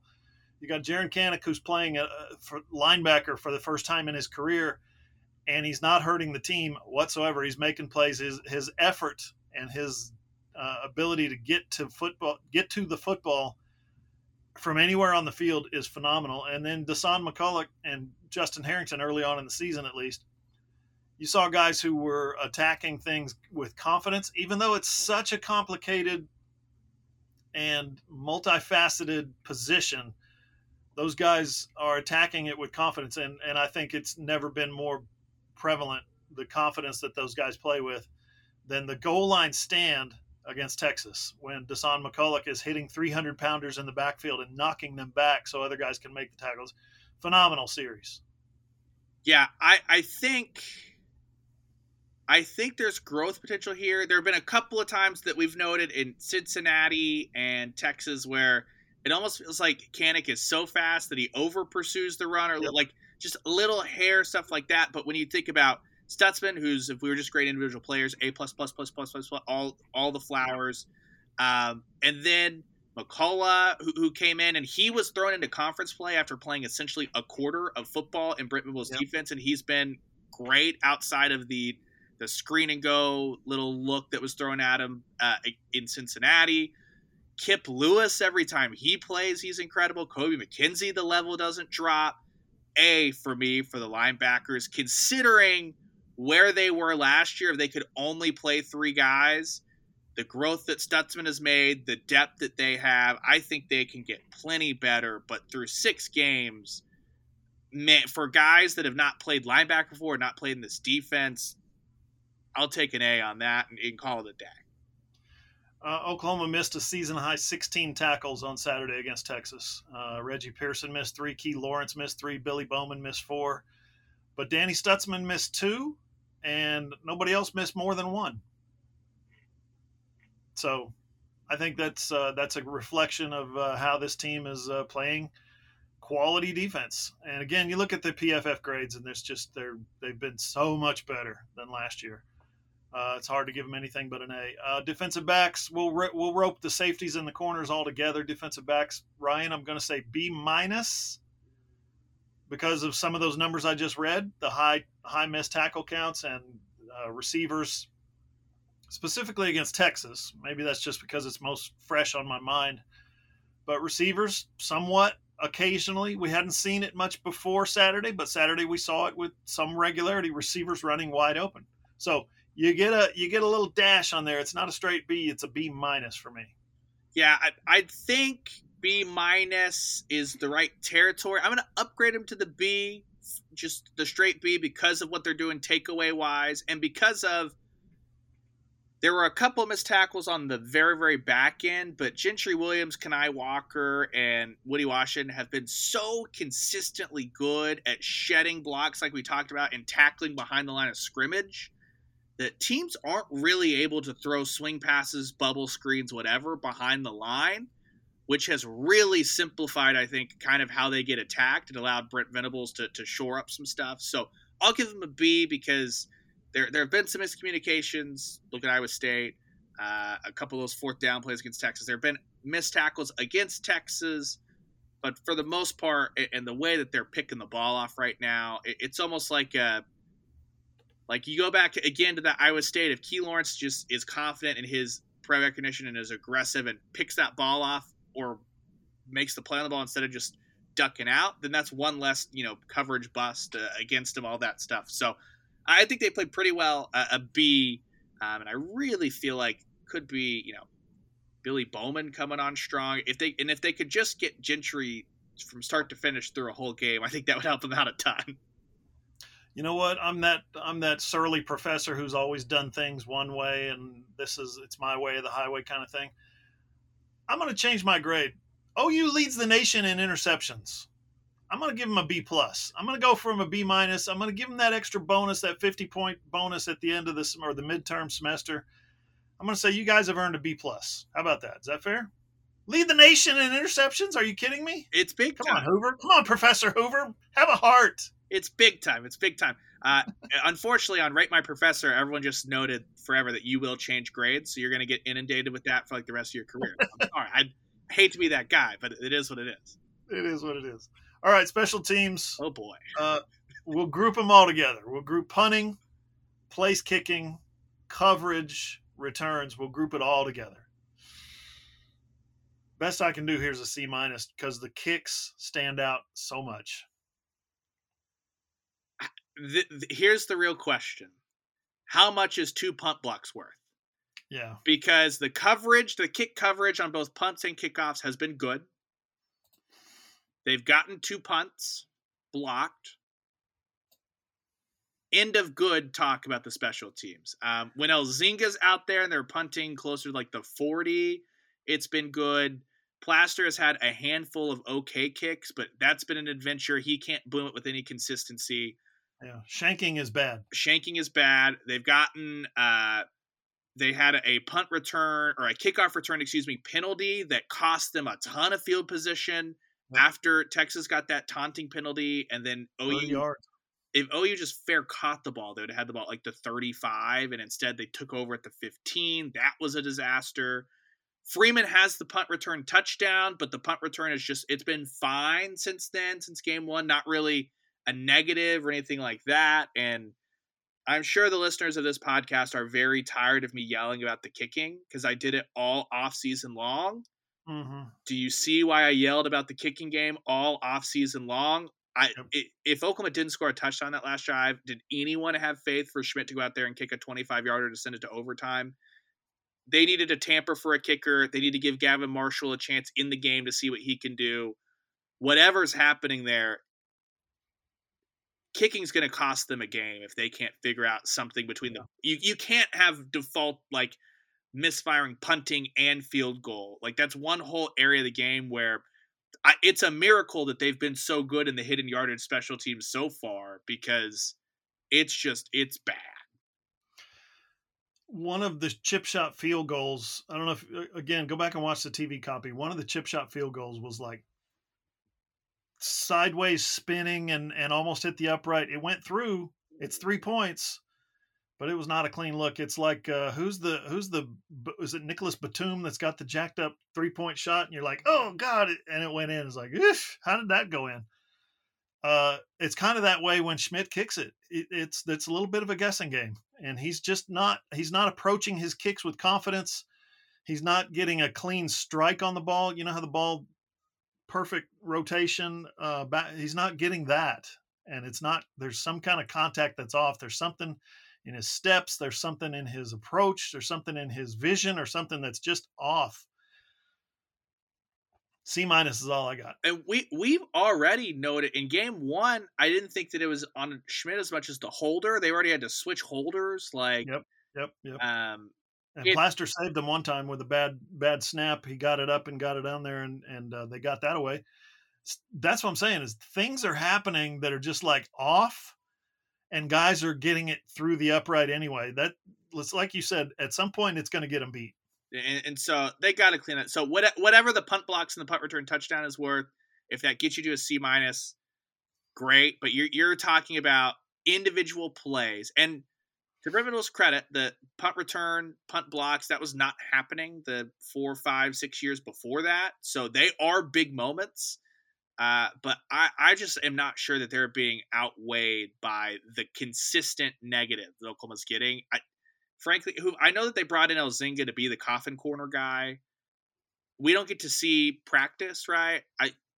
Could Elzinga's leg on a normal punt where you're trying to pin him deep be that much worse than Plaster? Where, hey, if he's only getting 40 yards, but you just know I'm gonna get 40 yards, like at what point is that more valuable than whatever the adventure we go on every time Plaster steps out there? Yeah, Jay Nunez group's got to step up. You don't want you don't want to lose a game because of special teams. You want to at worst draw even on special teams. You don't want to come up behind on special teams because that will get you beat. Ask Lincoln Riley in Stillwater. Am I right? Yeah. Yes. I'm right. I'll do like Brent Venables. I'm right. Who knows? Good stuff, Ryan. I'm right. As always, man. Thanks. Absolutely. I'll be out at the first edition of OU Softball's Battle Series Wednesday night. Last week it got scrapped for weather. I have, just full transparency, no idea what the situation is going to be as far as setup of who's playing on what team. I don't know if we'll have an availability after with Patty Gasso or any players. I have no idea. We don't have a lot of information coming to this. They don't have a softball SID in place right now, which I think has a lot to do with it, which is just a hiring thing. It is what it is. It's not like a positive or negative. So I can't promise any, like, I'll be writing something, and whatever I get, it will be up on AllSooners.com this evening. If we have interviews and stuff, obviously all those videos will be up there. But for all you softball heads out there, that's getting going tonight. So if nothing else, I'll give my review of what they look like in scrimmage number 1 at Marina Hines.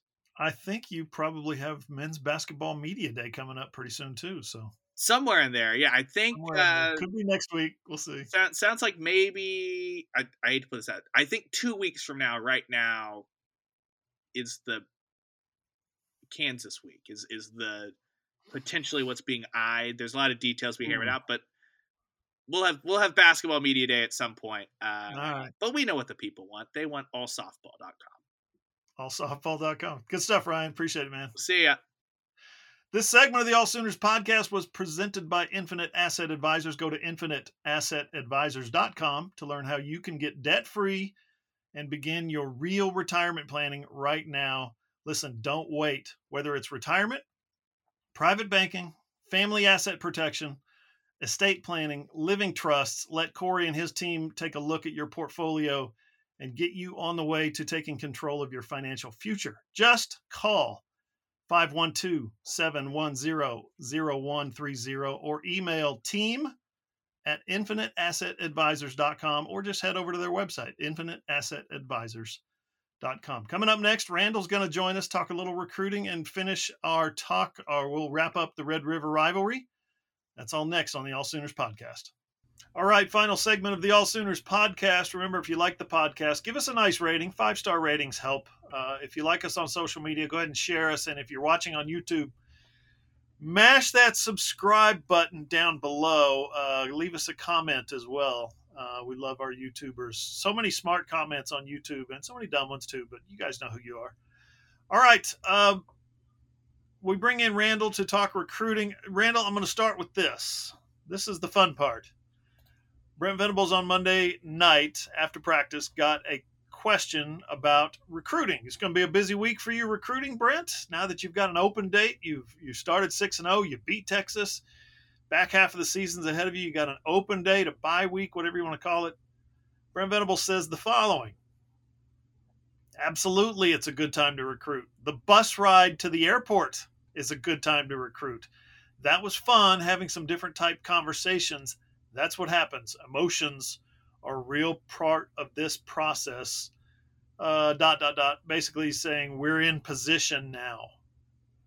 How much did 34-30 in the Cotton Bowl in Dallas affect the way not necessarily 24s, but 25s and 26s are starting to look at Oklahoma? Well, I think it had a great effect. I mean, obviously, it shows to these kids that are juniors, sophomores in high school that, the Brent Venables defense, the Brent Venables,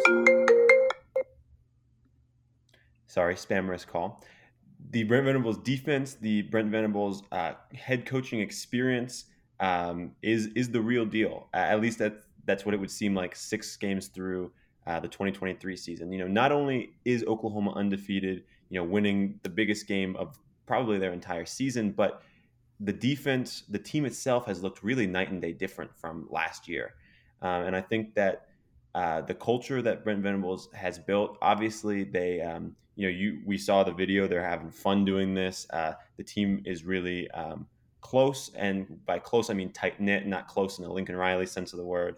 And so I think that I think I would put it like this. When you watch that video that OU football put out yesterday, I think 7.5 minutes of their, cinematic recap of them playing against Texas, beating Texas. Everyone's putting on the golden hat. They're all partying in the locker room. You've got Danny Stutzman giving, legendary pregame speeches. That video is like that. Recruits see that and they say, I want to play for that team. Not just like, I want to play for OU. I want to play with Dylan Gabriel. I want to play with Jaleel Farouk. I want to play with Danny Stutzman. I want to play for Brent Venables and this staff, this media team. I think that, the win does a lot more than just shows that OU is the better team on that given Saturday. I think it shows that the defense, the team itself is heading in the right direction, which after last year, you couldn't necessarily, point to any solid evidence from last season that would make you say, yes, this team is absolutely headed in the right direction. But now you have that big signature win for Brent Venables, and he can say, Oklahoma's here, I'm here, this is what we're all about. And I think that's going to carry over really, really well with 2025 kids, 2026 kids, obviously down the line. And we know Oklahoma and Texas are recruiting a lot of the same prospects. So getting a win over Texas, even if that one game may not sway a prospect's mind, it's going to stick in their view, especially given what OU rebounded from last year in the Red River Rivalry. And I mean, we've already – sorry, who? Well, yeah, I was going to say it's not like it doesn't affect the 24s. There's some 24s that are going to be making their decision really soon. And when you see, if you're a 24 and you're leaning toward Oklahoma, you're thinking strongly about Oklahoma, maybe you're even silently committed to Oklahoma, but you just haven't put it out there. And you see that game Saturday and you see the reaction and you see Danny Stutzman today showing off his Longhorn tattoo today, like 5 minutes ago on the Pat McAfee show, right? And you see the reaction nationwide. You see Stephen A. Smith talking about OU football, and you see Colin Cowherd coming around and saying, OU football, maybe. That, I think that does something to you as a recruit. And just tomorrow, okay, I love this, 8 a.m. tomorrow morning, that's 2 p.m. British Standard Time, apparently. Daniel Akinkunmi, offensive guard, offensive lineman from England, from NFL Europe, basically, right? The NFL Academy in Europe. He's announcing tomorrow. Michael Boganowski, defensive back from Junction City, Kansas, October 19th, so next Thursday. These are guys that are like watching OU Texas, right? And they're saying, yeah, okay, maybe that is who I want to play for. Maybe I am affirmed. Maybe I'm kind of weighing it back and forth. And then I watch that game and I'm like, yep, that's it. That's the decider. The 2023 game can have an effect on the 2024 class. Absolutely. Yeah, no doubt about it. And I mean, if you look at, think about Boganowski and Akinkunmi, the guys you mentioned. Akinkunmi's been to one OU game, and that was against Arkansas State, right? So obviously he got to see a great showing, but, what we heard about OU leading up to this Texas game, well, they haven't played anyone. They haven't played anyone. Like you said, getting to see when they do play someone, they pull out that win, and obviously, like you said, the national attention that gets. I mean, for high school kids, not only seeing the magnitude of that victory, but the reaction, the national reaction, like you mentioned, that's huge. I mean, kids. I obviously don't want to speak for everyone. A lot of high school kids, they want to play in front of a lot of people, and they want, that's, I don't know. They want the not. That sounds bad. But a lot. I mean, people in general, they want to play in the bright lights. They want all eyes on them. And what this victory did is not only were all eyes on OU, they're still talking about OU multiple days later. Yeah, they are. So it sounds like we're all in kind of alignment that those two guys probably going to pick OU at this point. I'm not saying they're silently committed or they're going to stun the world or anything. Would you say they're both leaning, Boganowski and Akinkunmi are both leaning toward Oklahoma? Yeah, I think that right now Oklahoma is in a great spot with both of those guys. I think, obviously, again, like you said, nothing is certain in the recruiting world, but I think where things stand right now, OU's got a really, really good shot to add Boganowski and Akinkunmi to that 2024 class, which would just really just strengthen that group, which is already, I think, 6 through 8 range in the nation, depending on what recruiting service you look at. But Yep. you add Boganowski, and that's another linebacker that'll play next. That'll join James Nesta in that 2024 group. It's two athletic, talented guys, and I mean, you're going up into Kansas and you're grabbing a guy away from Kansas State, away from the Jayhawks, who are a solid team right now, and also Florida State, who may not be in his hometown, but again, that's a team that beat Oklahoma last year. That's a team that right now is ranked ahead of Oklahoma in the AP poll. It's a team that seems like they're in a good spot in their landscape too.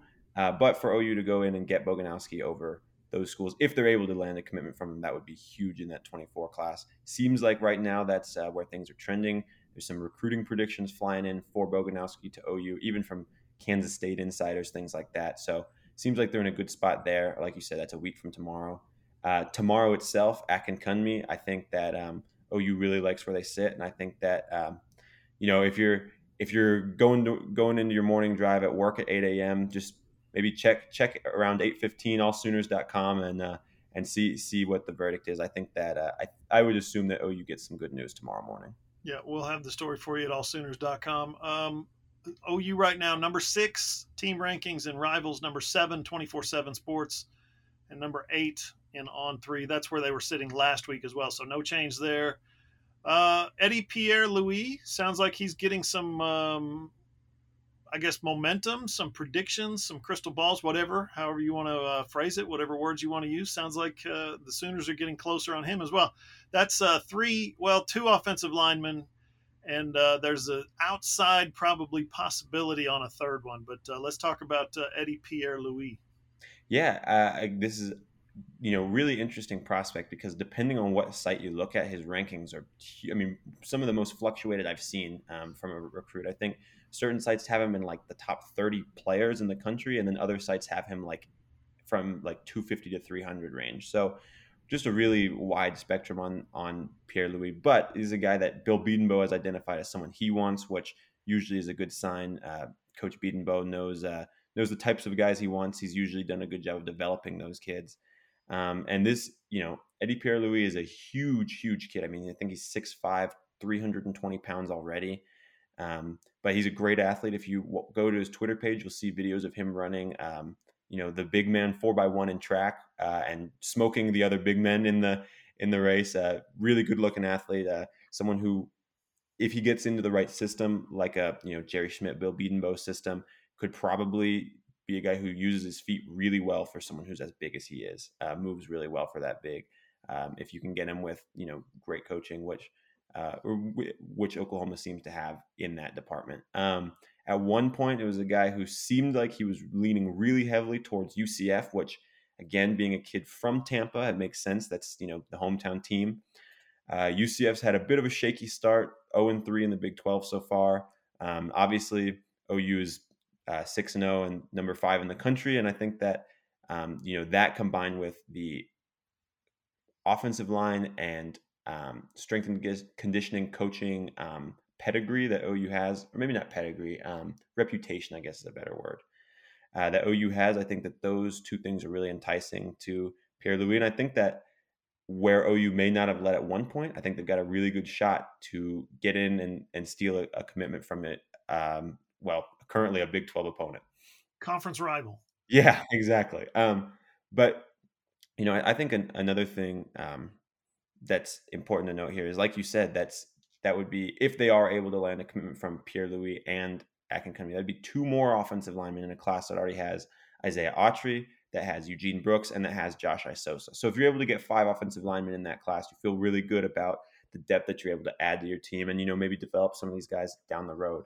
And I also, one last thing I wanted to add, I believe Pierre-Louis goes to the same high school that Lewis Carter went to, freshman linebacker for OU. So the Sooners probably have a pretty good relationship, with that staff, obviously, and should be in a good spot with Pierre-Louis right now. Josh Isosa just tweeted a few minutes ago after Akinkunmi, for instance, put on his Twitter 2 p.m. British Standard Time, right? Is going to be his commitment. Josh Isosa tweeted a photo of him, and I think that might, I don't know who that is with him. A female person, might be his mom, might be his sister. I don't know. We need to look into that, see who that is. But put a photo of him on Twitter in an OU uniform, basically saying there's only one. So I don't know if you can connect those dots. I don't know if those are dots that need to be connected, but sounds like OU's going to get at least one more offensive lineman. And then Pierre-Louis, if OU knocks Central Florida down to 0-4 and climbs into they're in the top 5 right now, but climbs even higher in the poll. I mean, why would you go to Central Florida unless you're just a homebody, right? I don't know. Well, let's talk running back, or no, let's talk top 5s. We got Marcus James from Carl Albert, 2025 linebacker, dropped his top 5 yesterday. And guess who's in it? Oklahoma Sooners. James dropped his top 5 a couple hours ago. And that's right. That was today. Yeah.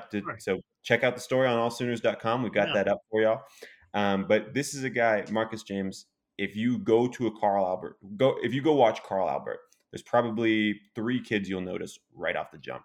And that's Marcus James, Xavier Robinson, and Trinae Washington. Marcus James is about 6'4", 215 right now. I mean, you can tell when you look at him that when that guy gets into a college weight training program, he could really put on muscle. I mean, he's already pretty well toned, long arms, big frame. I mean, that's a guy that physically you look at and you know that there's probably a lot more that you could add there. Plays tight end and linebacker at Carl Albert, an off-the-ball linebacker role for the most part from what I've seen. And, as a blocker at tight end, really is not afraid to get after guys. I would love to see them throw him a pass at tight end. I haven't seen that quite yet, but, the physicality he brings as a blocker at the tight end position shows that maybe that defensive side of the ball is really what's meant for him. Real physical, not afraid to get after it, get his hands on guys. Again, great athlete. And he's teammates at Carl Albert with 2 other OU commits, 2 other OU offers. This is a guy who I'm told OU feels really good about where they stand with him. And I think that while there's no commitment date set, I think that OU fans should be on the lookout for Marcus James, because I think that a decision may be coming soon. I think that, again, OU's in a good spot. The team that they're having to battle for to get Marcus James, Arkansas, TCU, Texas A&M, and Utah. So, 2 of those are future conference opponents in the SEC when you've got Arkansas and A&M. TCU and Utah are, going to be Big 12 opponents next year, or opponents to each other in the Big 12 next year. So I think that's an interesting group in the top 5. But if you look at the success that those teams have had recently and even this season, I think that OU is in a good spot, and especially because this is a local kid that OU is sure to get on early. This wasn't someone that we saw they waited and kind of threw a last minute scholarship offer to. I mean, even, you talked about it, Josh Isosa, he just got his offer this summer and he's a senior. So this is not someone that they waited that long on. This is someone that they identified early. Obviously, Brent Venables is a linebackers guy, so seems like with Marcus James, they're in a good spot. He's been to campus multiple times, for multiple home games this season, in addition to this summer when he was at the Brent Venables camp. I saw them, grabbing him, coaching him up individually, which we've talked about before. That really shows that That's someone that they care about, obviously, if they're taking the time to coach him up to the side, try to do everything they can to get him right. And I think that right now, again, OU's in a great spot with Marcus James.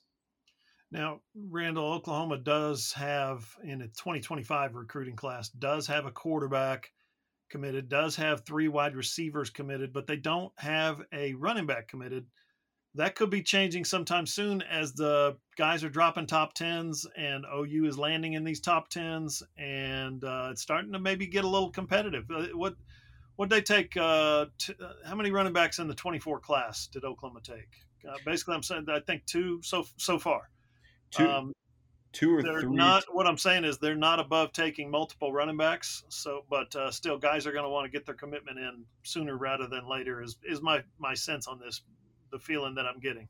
Yeah, I think that you're absolutely right, and I think that OU's in a really good spot to kind of, I don't want to say push these kids to make their commitment, but with when you've got a bunch of other talented players that are interested, it's easy to look at these guys and say, well, hey, if you don't take your spot soon, someone else will take that spot. Yep. And I think that in the receiver room in 2025, that'll help OU, especially because they already have 3 commits. It'll be really easy to look at other receivers and say, hey, there's not much room left. If you want your spot, come take it now before someone else does. And I think with running back, like you said, that will quickly become the case as well. 2 of the top running backs in the 2025 class, both recently released top 10s with OU in them. Harlem Berry was the number 1 running back in the 2025 class, according to most services, from Metairie, Louisiana. Dropped his top 10 recently. Obviously, OU's in there. Of course, we know any kid from Louisiana, it's going to be really hard to beat out LSU. Yep. And some of those teams from the Southeast. But now that OU's in the SEC, now that they're going to be traveling to LSU, next season, maybe more in the future, we're not sure how the SEC schedule will continue to shake out. But the fact that they're in the SEC now probably gives them a better chance to land a player from Louisiana. But again, Harlem Berry, one of the top players in the state or in the country, top 30 player in the country, number 1 running back in the country. That would be a huge, huge addition for OU in the 2025 class. Of course, being a kid from Louisiana, they're going to have their work cut out for them. Being one of the top running backs, this kid's going to have offers from Georgia, Bama, Ohio State, all the top schools. OU's going to have to battle. But DeMarco Murray, we've already seen that he's capable of bringing in these top talents. I mean, number 1 running back in the 2024 class is committed to OU. Number 5 running back in the 2026 class committed to OU. So I don't think it's out of reach at all for DeMarco Murray, but this being a kid from the Southeast, it's going to be someone that the Sooners have to work for. Now, Torrey Blaylock, another top 2025 running back. He's from the Houston area. I believe he plays at Atascocita High School in the Houston area. Also released his top 10 with OU in there. Now, his father, Derek Blaylock, played in the NFL for almost a decade. So this is a guy with the great bloodline pedigree. And he's also someone who's been to Norman multiple times. I know he's been to Norman this season. And so I think that OU's in a really good spot with him. Again, being a kid from Houston, kind of the same teams you're going to be in the mix with. I mean, the Texases, the LSUs, those are all right there in that area, and they recruit heavy everyone recruits heavily out of Houston. And so, again, OU's, it's not with the new staff, when you're recruiting players this highly rated, you're always going to be in a battle. Very seldom will you be able to easily lock up a guy that's this highly rated. But like I said, DeMarco Murray and that offensive staff, we've seen them do it recently. So there's nothing to say that they're not in a good position with Barry and Blaylock. I think that there's a few other running backs in 2025, but I think that those 2 right now are the 2 that the Sooners have zeroed in on, and it seems like they're in a good spot with both of them. It's good stuff, Randall. Thank you for being so tuned into the recruiting world. Let me ask you a question. Do you want to? I'm wearing kind of long sweats right now. Do you want to reveal later on the show that you and I got matching Fletcher's tattoos, Fletcher's corny dog tattoos? Yeah. I mean, I think that maybe we should reveal it on Twitter and then try to dupe everyone. We'll tell them it was fake. And then next week on the podcast, we show it. Yeah. And then we say, no, wait, it was just temporary. It's just temporary, or it's real. Latest from Danny Stutzman. This just came across Twitter from the Pat McAfee Show Twitter account. Quote, the tattoo might be real. It might be fake. They say whenever I'm taking a blank, I'm going to see it. In other words, sitting on the toilet. But I'm always staring at my phone. Danny Stutzman is kind of redefining what a college football player looks and sounds like. He just kind of, I mean, you don't. he's got that Boz kind of vibe to him, just in terms of I'll say anything, I'll do anything. I'm a little bit on edge. And by the way, it was cool to meet his dad, Steve, outside of Fletcher's corny dog stand. By the way, we didn't get our corny dogs till after the game, just too much of a crowd. But I don't know what to make of Danny Stutzman. I walked up and I said, after the press conference was over, I said, Danny, I said, I met your dad on the midway right outside the corny dog stand. And he goes, oh, yeah. And turned around and walked away. He just totally big timed me. Like he's totally redefining what a college football player looks and sounds like right now.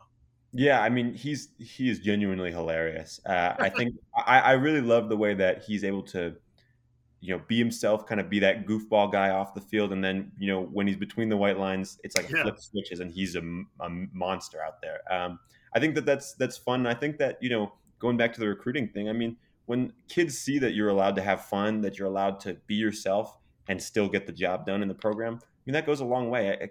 People love that. I mean, what do we hear about the Bill Belichick Patriots? That the complaints from players were that they didn't have fun. They didn't enjoy. I mean, they won, but they didn't have fun doing it. I think that Brent Venables' approach at OU is different. And like you said, Danny Stutzman, hilarious. If when his football career is over, I surely hope that he decides to take up a career in content creation, because I think that we would all love to see that. The guy's hilarious. He is. He's hilarious. Also, if the matching Fletcher's tattoos, I mean, we know a tattoo artist pretty well, so I think he could hook us up. Yeah, he definitely could. Do we have to go to Orlando? You're going to Orlando next week. You were going to miss the UCF game. I know. It's kind of ironic. Orlando and or UCF and I will be trading places. I'll be going to Orlando. They'll be coming to Norman, Oklahoma. But hey, I'll get a quote on that Fletcher's corn dog tattoo for us when I'm over there. Okay. Yeah. That sounds good.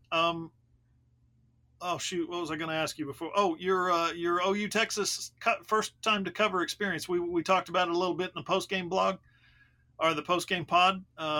Tell us about maybe an abbreviated version of your last couple of days. Has it settled in? Has it sunk in yet? The magnitude of what you got to witness.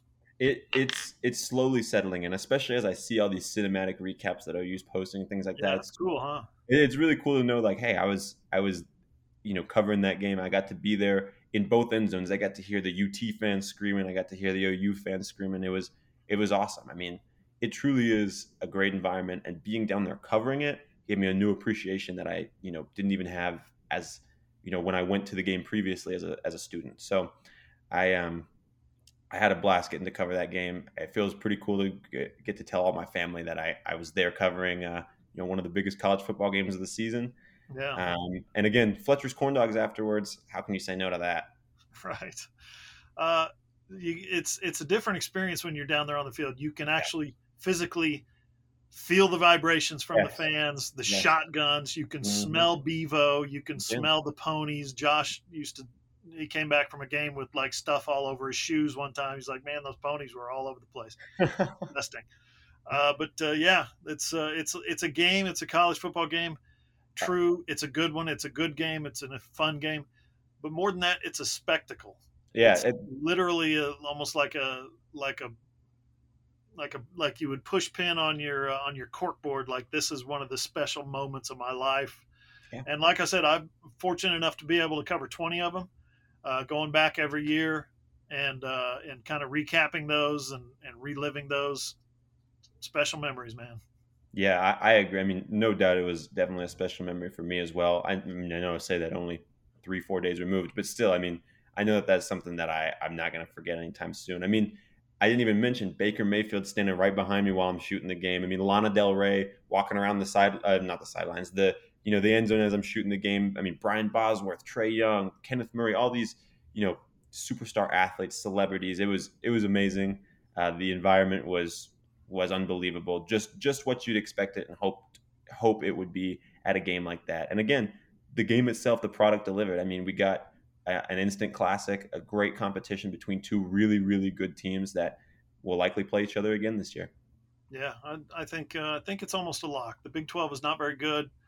The top of the Big 12 is Oklahoma and Texas. Simple as that.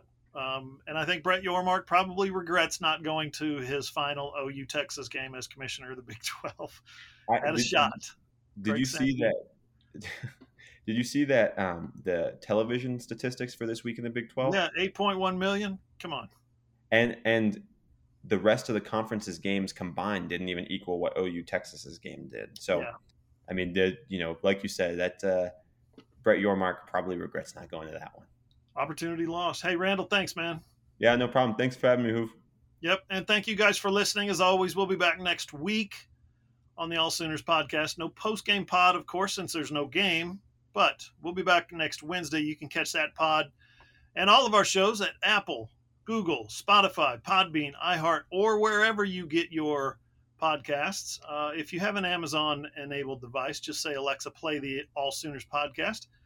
It's also posted on our website, allsooners.com. Just click on the player and listen on your phone, your tablet, your computer. And, of course, all of our shows are posted on my YouTube channel, John Hoover Media. For Ryan Chapman, for Randall Sweet, I'm John Hoover. See you guys.